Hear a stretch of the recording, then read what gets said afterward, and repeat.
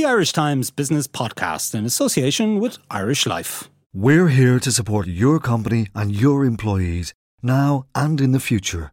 We know Irish Life. We are Irish Life. Good day and welcome to the Irish Times Business Podcast. I'm Arthur Beasley. Today we're discussing the fortunes of Manchester United Football Club and those of Allied Irish banks. In the week of Manchester United's first trophy win since Alex Ferguson's retirement, we'll look at the business case for eliminating the very manager who brought the team success in the FA Cup. And in the week of AIB's AGM, we'll assess the prospects of a stock market flotation of the nationalised bank. But first, to the business world of soccer. Louis van Gaal finally delivered the goods of some sort on Saturday when Man United won the FA Cup, but it wasn't enough to salvage his post at the club. Jose Mourinho's arrival is now awaited as the team strives to restore its dominance of old. I'm joined in studio by Irish Times Business Affairs correspondent Mark Paul, whose allegiance to the club is unquestioned, and by Ken Early, Irish Times sports columnist and podcaster. Ken Early, from a business perspective, let's leave aside the actual ball football. Why did Van Gaal have to go?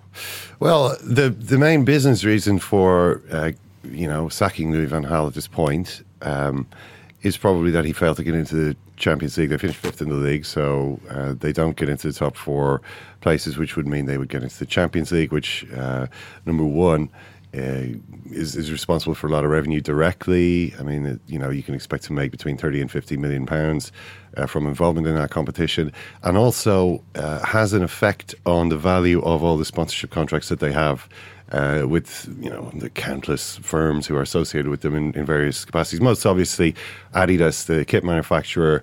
It's a 75 million pound a season deal I think they have with Adidas. And supposedly there are clauses in that deal which essentially reduce the value of it after a certain period out of the Champions League. Maybe it's 2 seasons, maybe it's one. Is it 2 seasons? So they're halfway through to triggering a collapse in the value of their kit deal, and to risk that actually happening, in addition to missing out directly on the Champions League money, that's a problem. Mark Paul, so it's not actually about winning the cup, it's about something else, it's about money. Well, I mean, that's part of it. As Ken said, they're halfway through triggering a clause in the Adidas deal that would cost them money. But it's part of. There's a wider story here as well, and that Manchester United. And it pains me to say it, but they're not just a football club anymore. Manchester United is really a brand, a media brand. That's what the business is, and every media brand needs narratives. And United's narrative is as a winner, as a champion. They lead from the front. That's the message that they sell to their sponsors, and it's hugely destructive to their business model not to be amongst the top clubs in not just in England but in Europe. I mean, their entire business model is built upon that. Whether it's commercial sponsorship deals, whether it's the direct money from being involved in competitions, whether it's TV money or whether it's match day money, they have to stay on top of the league or as close to the top of the league as they can, or there'll be financial penalties from them. And they don't. The club isn't completely overwrought with borrowings in the way it was maybe 3 or 4 years ago. They've gotten on top of that now, but they still have net debt of about 400 million pounds sterling, and that's got to be serviced every year, and they have to generate as much revenue as they can. Louis van Gaal didn't deliver, Jose Mourinho, they feel, will. Van Gaal would have known on his way into Wembley Stadium on Saturday that he was essentially on the way out, it seems to me. Depends on who you believe. He seemed surprised afterwards. I've heard that he was told actually on Wednesday, and I'm sure he had more than an inkling that this might be his last game. I think he was still pretty annoyed about the way that it all happened. But I suppose that's just tough luck, if he'd won more games, then this wouldn't have happened. In terms of what Manchester United is about, and you were talking, Mark, about it being, more than, or not just a football club. It may even not primarily be a football club anymore. And this is just a kind of an evolution that's taken place over the last 10, 11 years since the Glazer family takeover, and the changes in general in the world in that time. I mean, the Glazers took over, and obviously they, it was a leveraged buyout. They needed to service a lot of debt. They needed to generate a lot of revenue. I mean, that's really their entire purpose in owning the club, is for the club to make money. That's why they own the club. It's to make money. Well, they're not from Manchester. No, but that's the way they see it. It's a different way of seeing it, I suppose. I mean, it's not so Manchester United was founded, with the idea of making money, but that's now what a company like Manchester United is. It's a way of, you call it a company rather than a club. It's a way of making money rather than above anything else, at least to the people who control it and make the decisions there. So, for instance, one of them, Richard Arnold, is the group managing director. He was over in Dublin about 18 months ago. He came over and did a talk at the Web Summit, and he gave this presentation, which was quite revealing. I mean, it wasn't a very interesting presentation in and of itself, but it was more the sort of stuff he was talking about. I mean, I went into that thinking, naively, the Manchester United saw themselves as competing with like Chelsea, Manchester City, Liverpool. Other brands, I think. He was talking about Rihanna, Justin Timberlake, Vin Diesel. He was saying, who does Rihanna play for? Well, Rihanna is on Instagram and Twitter and Facebook. I don't actually know if Rihanna's on Twitter. She's definitely on Facebook and Instagram. She got a lot of followers. Vin Diesel has got a lot of followers. Richard Arnold was so proud that Manchester United had passed out Vin Diesel on Facebook just recently. And he's the guy running the football club. Yeah, I thought, is Vin Diesel really that famous? I thought Manchester United was much more famous than Vin Diesel. Turns out there's this thing called Fast and Furious, which a lot of people watch. Maybe Richard Arnold among them. Vin Diesel is kind of a big deal. Manchester United is slightly bigger. So this was kind of this was his outlook. Now his whole justification for thinking this way was the kind of formula: the more successful I am off the field, the more successful I will be on the field. In other words, all of this massive money-making operation which Manchester United engages in, selling the brand around the world, dividing the world into territories, selling off in different dimensions, official snack food partner, official timekeeping partner, blah, blah, blah, blah, blah. All of this is in the service of putting the best possible team in the field. But that's not true. All of it is in the service of making as much money as possible. The team is just... They have a fiduciary duty to do it. I mean, this is what happens when you list part of your company on the stock exchange. You have a legal duty to those shareholders to maximise the value of their asset, and it's a very unemotional and unfootball way to look at it. But from a business point of view, purely from a business point of view at least, again, it pains me to say it, but the Glazers' stewardship of Manchester United has worked commercially. But where's the fiduciary duty when they're taking on a new manager whose appointment is expected to be confirmed imminently, whose departure from his old club for all of his great success previously was pretty ignominious? It was, but there were particular circumstances there with Chelsea in terms of who was in charge and who was calling the shots and personalities falling out and so on. Actually, it's quite instructive, I think, when you look at what's holding up, or what appears to be holding up Jose Mourinho's appointment. It's a row over image rights, because he has a deal with Jaguar and Manchester United sponsor is Chevrolet. He has a deal with one watch company. Manchester United has a deal with another watch company. He's sponsored by one South Korean casino company. Manchester United has a deal with another South Korean casino company, and this is what's holding up the appointment. Not whether or not he'll get United back into the Champions League, or whether he'll buy a new centre forward, or whether they're going to pay him enough money. It's the commercial agreements that each party has in place. And if you look at the breakup of Manchester United's revenues now, it's sort of broken up into three lumps. It's more or less 1 quarter match day revenue. I think it's another quarter is match day media, as in TV money. Yeah, TV money, and then 50% commercial, isn't it? It's been creeping. The commercial side of it, they started off kind of in the early 90s, realizing, hang on, we can sell these kind of shirts and mugs and merchandise. People actually buy this stuff, can you believe it? And that'll be an extra few quid for the club, but that's just got bigger and bigger and bigger. That merchandising is only a tiny slice of sponsorship now. There are, as I was talking about, these huge numbers of corporate partners who come on board, the official Manchester United partner, airline partner in whatever, and that this year is going to be, for the first time, more than 50% of the total revenue. And what are those partners going to be thinking about the replacement of Van Gaal with Mourinho. Well, Adidas will be delighted because Jose Mourinho is also has his own commercial deal with Adidas, and actually, you know, when Van Gaal was under most pressure in January, when really a lot of people thought he was going to be sacked and a lot of fans wanted him to be sacked, the chief executive of Adidas stepped up when he shouldn't have done this, in my opinion, and he said, "We're not really happy with the style of football that's being played." Now, I don't think a sponsor should have interfered like that, but that gentleman, Herb Hainer, is a personal friend of Jose Mourinho's. There's all sorts of conspiracy theories and thoughts about what he meant when he did that. But and he's also paying tens of millions into the kitty. He pays the piper, you know. Yeah. And I mean, the thing about Jose Mourinho is that it's like if you look at the US presidential election and the way in which Donald Trump has spent very little money on TV advertising because he didn't need to. It's like he's on the news all the time. He's got, you know, there's been a lot of coverage of this. You know, Trump has got more than $1 billion worth of free coverage. Jose Mourinho is the Donald Trump of football managers. He is more newsworthy. He commands more attention. He seeks out more conflict. He's a narrative. He's a media narrative all by himself, and that feeds the brand, and that. You know, that brings more advertising in. Purely on commercial terms, he's a perfect Manchester United manager. But has he got his own name on a jet? Well, his own name apparently is a trademark of Chelsea Football Club at the moment. So if he does have his name on a jet, Chelsea are probably getting paid by whoever pays for that kind of thing. I'm sure he'll be able to wrest control of his name back from Chelsea. Either that or maybe he has to change his name. The artist formerly known as Jose Mourinho. I don't know. But what about the artist known as Louis van Gaal? What next for him in terms of money making? Holidaying in Portugal, I think, is probably where he'll find. I think he'll retire. He's 65, 66 now. 64. He said it was going to be his last job. He was offered a job as technical director of the Dutch FA a couple of months ago. Apparently, he turned it down. He said he's going to take his wife to Portugal and drink wine.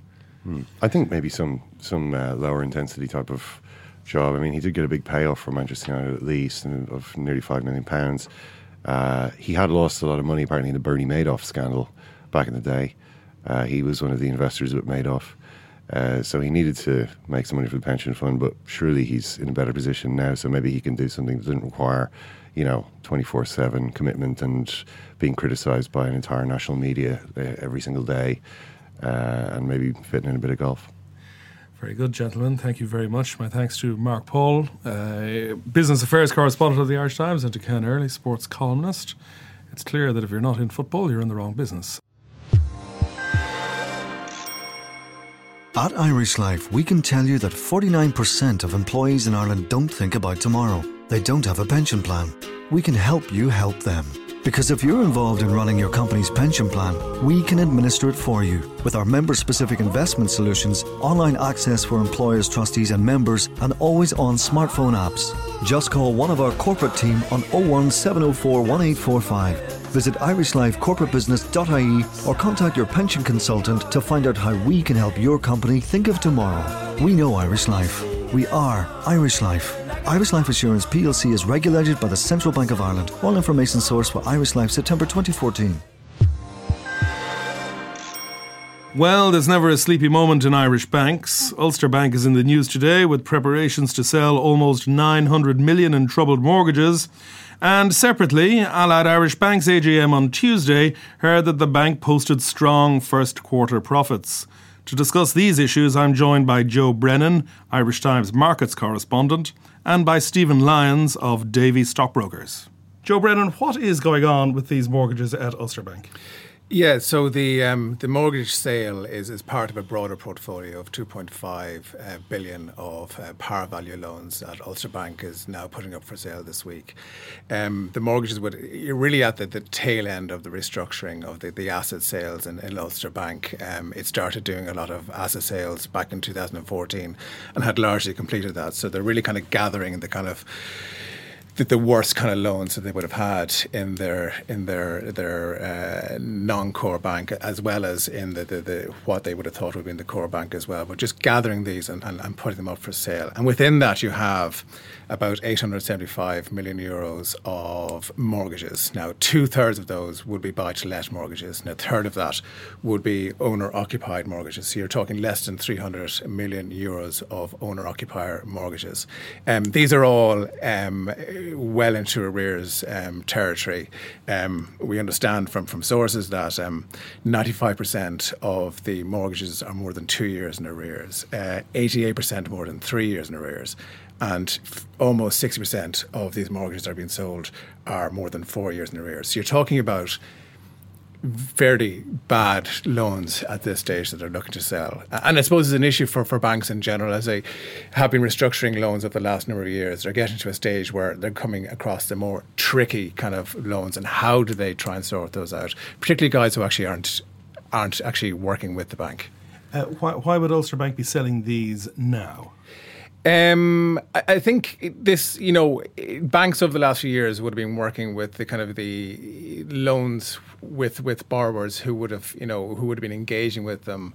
They could have come up with some sort of resolution. There could have been some sort of write-off of unsustainable debt. But when you're getting to a stage where you have trickier customers who aren't engaging or clearly in arrears for a number of years, they have to kind of look at other ways of getting them off their balance sheet. Remember that banks have to hold higher levels of capital against loans that are in default. So they have that consideration as well. So they have to kind of think of more innovative kind of ways of dealing with those trickier loans. So this is the point at which the bank essentially takes its loss. But what is the prospect for the people who are the owners of those homes and those mortgages? Yeah, I mean, all of these loans are actually, all of these mortgages are in the legal world as it stands. They've all, most of them actually have had 2 dates through the courts where the bank is seeking to repossess, so they're well into repossession territory. So you're talking, that the more really, really difficult cases where the bank sees no prospect of having a borrower at the end of the day that they can engage with in future. Banks generally, when they're trying to restructure loans, they're trying to put a borrower on a footing where they can actually become a viable customer in future. Clearly, these are borrowers that they don't want to deal with again. And who would be in the market to buy this portfolio of loans? Well, we've had, over the last number of years, we've had all kinds of private equity, hedge fund types that have been buying up huge portfolios. I mean, they started off with the commercial real estate portfolios that the banks would have been selling off and NAMA would have been selling off. Now you're seeing a few of the mortgage portfolios coming up for sale. So the same kind of typical types of buyers. They're more interested in the underlying asset than they are in, obviously, the customer themselves. And their objective would be to turn a profit on the transaction. They're going to buy them at a particular rate. They're going to deep discount that would reflect the underlying collateral, the underlying value of the house themselves. Stephen Lyons, would you expect a large degree of interest in this kind of portfolio? Well, we have seen significant interest over the last few years across a lot of those distressed asset sales that we've seen. And as Joe said, I mean, as to why now, well, Ulster Bank has significant capital held against these mortgages, so it has the capacity to sell at a deeper discount and move on. And also, as we've seen, Ulster Bank Ireland differentiate itself and separate itself from the northern entity. It's now looking like a cleaner bank, but it's got a very high cost base. So by trying to get rid of these more difficult to deal with problem loans, there's ongoing reduction in the cost base thereafter. So certainly on the basis of a much reduced price, you would expect there to be significant interest from all the usual names that we've seen in terms of asset sales over the last few years. Okay, very good. And Joe, you've been writing the last couple of days that AIB is in the very, very early stages of embarking on a similar process within its own business. Yeah, I mean, it just shows that, banks are getting to a stage where they really have to try and figure out how they're going to deal with the really, really tricky cases at the end of the day, to try and get their overall non-performing loan ratios right down. It's something that banks across Europe are under huge pressure for, and not least Irish banks. Yeah, so what we understand is that AIB is at least considering this as part of their kind of scenario planning, the prospect of possibly selling off some of their non-performing loans. Now, the bank says that they have no active project at the moment and they can keep everything under consideration. Up until now, it has been the overseas-owned banks that have been selling off loans. We haven't really seen, mortgages. We haven't really seen the domestic players selling off mortgages. We've had Bank of Ireland selling off a batch of mortgages, about 230 million euros of performing mortgages back in 2014 when it was told to sell off a portfolio of assets that would have been part of the ICS Building Society. That was under direction from the European Commission as part of its own bailout. Permanent TSB sold off almost 500 million euros of par value subprime mortgages that it would have built up back in before the crash. AIB did a small amount of buy-to-let mortgage sales back in 2012, but it was part of an overall portfolio, commercial real estate portfolio, that would have had some kind of buy-to-let assets attached to it. But if this were to come about, it would be a new departure for the taxpayer bailed out Irish banks.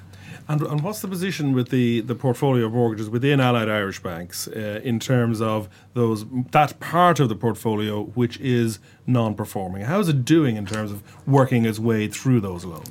Well, they've cut down. I mean, I think that the figure they gave in their trading update is that arrears for owner-occupied customers is down 29% from the peak, and buy-to-let is down 27% from the peak. I don't have the actual figure for the arrears quantum at the moment.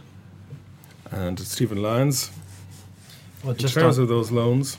Yeah, well, on that point, certainly, and you're seeing this system-wide, while the total level of arrears, both owner-occupier and buy-to-let, it's falling all the time, and it has for quite some time now. Within that, there's a rising balance of those real problem, those 1 year plus, those 2 year plus cases as a proportion of that's what's outstanding. So that's why you're seeing this greater push to try and maybe countenance sales of some of those disposals to really work through those trickier pieces as you get to the longer tail pieces. And this is one of the legacy issues from the crash, as a nationalised institution of Allied Irish Banks tries to put that very deeply unpleasant and very costly for taxpayers experience behind it. Absolutely, and certainly when you look at AIB over the last few years, I mean, actually the restructuring and the work through of their non-performing loans has definitely been one of the big success stories. I mean, they did have, I think at peak, about 29 billion nominal of non-performing loans outstanding. They had about 2,000 staff working in their financial solutions group. So you've seen that staff now shrunk, mostly redeployed to other areas, more growth-oriented recovery areas across the bank.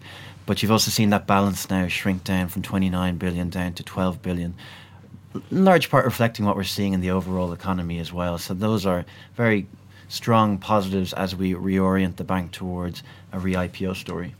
Now, all of this, of course, takes place against the backdrop of preparations for a flotation or a reflotation of the bank on the stock market. And this is going to be the big issue which is coming down the tracks, but not quite just yet, as we all know. But before we go into that, have a listen to this report from Declan Conlon, who is producer of this podcast, who was at the AGM yesterday and who spoke to investors on the floor and who also listened in to what was being said at the very top table. The bank is in a much better position at this stage, but there are still significant numbers of disgruntled shareholders, middle-aged elderly people. This was their life savings, this was their pension, and it's completely wiped out. I thought I was saving securely and had, as it happened, been assured the day before by a junior bank official, I will say, that they were squeaky clean, were his words. And the next day I was wiped. But every now and again you hear that it's going to be bought over, and I wonder, well, is that going to be a good idea? Does that mean that the shares will go back up, way back up, or does it mean they're just going to be another useless piece of paper? Bernard Byrne, Chief Executive. First point to make is 2015 was a very, very important year for AIB, and at the end of it, one of the key issues for us was we ended up with a simplified and strengthened capital structure. That was vital for the bank. I'm a little happier than I was a year or two ago, certainly. I'm very conscious, of course, that perhaps much of the new effort is directed towards enabling the government's shareholding to be disposed of at a reasonably decent price eventually. Sustainably profitable. We have strong underlying profitability in the business. So the overall message here is a really good performance for the business in Q1 this year, continuing the momentum we've established before, and certainly the business well positioned for whatever decision that the government would decide to make in terms of any privatisation. Would you invest in the AIB again? I will stay with the shares I've got. Not now, but maybe later. No, I wouldn't recommend any investors take any investment in this, I think there's other stocks in the private sector that will be a better investment than Allied Irish Banks, Now, that was the view from the floor of the Allied Irish Bank's AGM on Tuesday, Joe. We're past the point at which eggs are being thrown at the chairman, but there's still a bit of understandable discontent amongst investors. But the wider question here is, when exactly is the bank going to be put back onto the stock market? And the big story coming out of 2015 into this year was that there were preparations underway for an IPO, an initial public offering, sometime this year, possibly before the summer, if it was even said. And then, of course, we had the general election and we had political stasis for 70 days. And once the new government took office, as soon as Michael Noonan, the finance minister, took possession of his seat again in the Department of Finance, he said, look, there's going to be no flotation this year. It's going to be 2017. What's going on? Well, actually, if we step back, I remember then Chief Executive David Duffy saying in 2013 that actually it could be ready for a share sale in 2014. So, yeah, at this stage, it looks like it's been flagged by Finance Minister Michael Noonan that it's 2017 before we see a share sale in, or what's been touted as an IPO of AIB. I suppose... Look at the IPO markets are not in a great shape at the moment. Last year, obviously we got permanent TSB away at almost kind of book value, which would have been it was a huge price at the time. Maybe they missed a kind of trick coming out with AIBs, immediately after that. But yeah, so AIB is shareholders are going to have to wait for effectively another year before AIB makes it to market. It takes a long time to line up an IPO as well. You can't do it in a matter of a couple of months. Sure, but I mean the process was well flagged. Stephen Lyons, did the minister's intervention come as any great surprise on the floor in Davy Stockbrokers? No, I don't think it did. In that you can see certainly year to date, equity capital markets activity is certainly down significantly on last year. Wider market issues reflect that, but also specifically at home, you've had the political stasis that you referred to, but you've also had the UK referendum, which is always seen as being something that needs to be overcome or need to be dealt with certainty on that before you progress. Now, UK is probably only represents about mid-teens percentage of AIB's loan book, but having retrenched dramatically from overseas post-crisis, it's one overseas exposure that it significantly has. So it wasn't a significant surprise that it had been delayed. It would have been in line with expectations and consistent with the message of trying to get maximum value for the shareholder as well. And it's also the case that the Brexit referendum in Britain doesn't take place for another month, so nothing can happen before it in the light of the uncertain outcome. And even though it seems to me that markets now expect that Britain ultimately will vote to remain, it will be very difficult to put procedures in place to execute an IPO after an event, the outcome of which is uncertain. Absolutely. The one thing that I think they'd be consistent on is they're readying themselves. I think management has previously said they're ready to go at 2 months' notice. They've been engaging with shareholders in the marketplace as well. So as and when the minister deems it best fit and market conditions are most appropriate to get maximum value in his eyes, he can push the button and they'll be ready to go. And what's the level of investor interest? I mean, if the decision effectively is to wait, does that not suggest that investors aren't ready yet? Well, to the point of, we talked about the UK referendum, to the extent that there are uncertainties, there are discounts attached, and we don't want those discounts attached. We want the bank to look as clean as possible, the investment case to be as certain and understandable as process when we see the bank re-engage with investors. We talked about the success in reducing these non-performing loans over the past few years. Well, the point earlier, have we maybe missed a trick? If this bank had been IPOing last year when we were seeing this stream of write-backs coming through from the bank, very difficult for investors to really model for that and put a value on future write-backs. Well, we saw last year over $1 billion of write-backs come back, and we saw at the end of the year then the state was able to recoup 1.7 billion of its investment. Had it IPO'd ahead of that, we mightn't have gotten all of that. That might have gone to shareholders or been shared with new shareholders. But there is another issue in the backdrop, Joe Brennan, and that is the political controversy around the very high rates of that customers who hold variable rate mortgages are being charged by the banks. Now, Allied Irish Bank's almost wholly owned by the state as a bank which has moved on 4 occasions in the last year to cut its mortgage rates. Nevertheless, the view from the bank at the AGM was that it was impervious to political pressure. To what extent is this issue a question for investors who might be running the rule over Allied Irish Banks? Yeah, I think the key thing, maybe one of the key things for AIB over the next 6 months to a year is to, before it goes back to the market, is to make that very clear distinction from being a bank that is state-owned to being a bank that is a commercial entity and will be run as a commercial entity.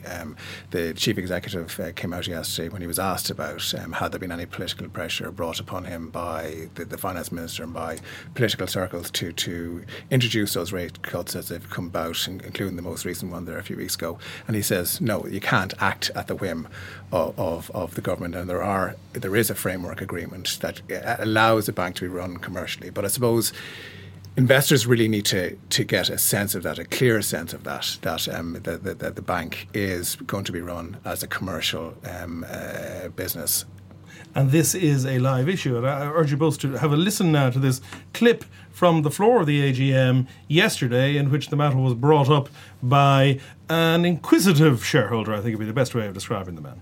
There is another lender in Ireland which is a lot cheaper than AIB. For example, for a 3-year fixed rate, AIB charges 3.65%. Despite being the cheapest-ish, it's 3.65%. The other lender charges 2.29% for a fixed rate over 3 years. For a 2-year deposit rate, AIB pays 0.55%. The other bank pays 1.6%. So this other bank, Mr. Chairman, pays a much higher deposit rate and charges a much lower mortgage rate. Do you know the name of that other bank, Mr. Chairman? Do the figures strike a bell of any sort? Sorry, that's the question. Please make your point. That's First Trust Bank.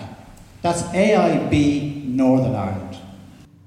So, Stephen Lyons, clearly a shareholder who is having a look at the bank's offering on both sides of the border. So it's a live issue for customers. It's a live issue for bank customers everywhere. To what extent is this a live issue in this question of political pressure for corporate investors, for big-ticket investors who might be considering putting some money into Allied Irish Banks whenever the IPO takes place?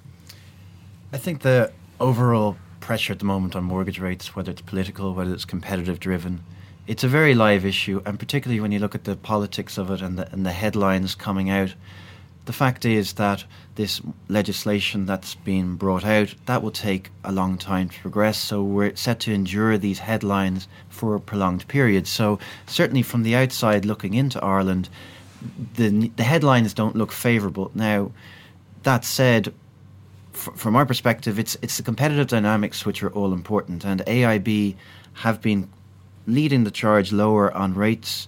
The expectation is that will continue to happen.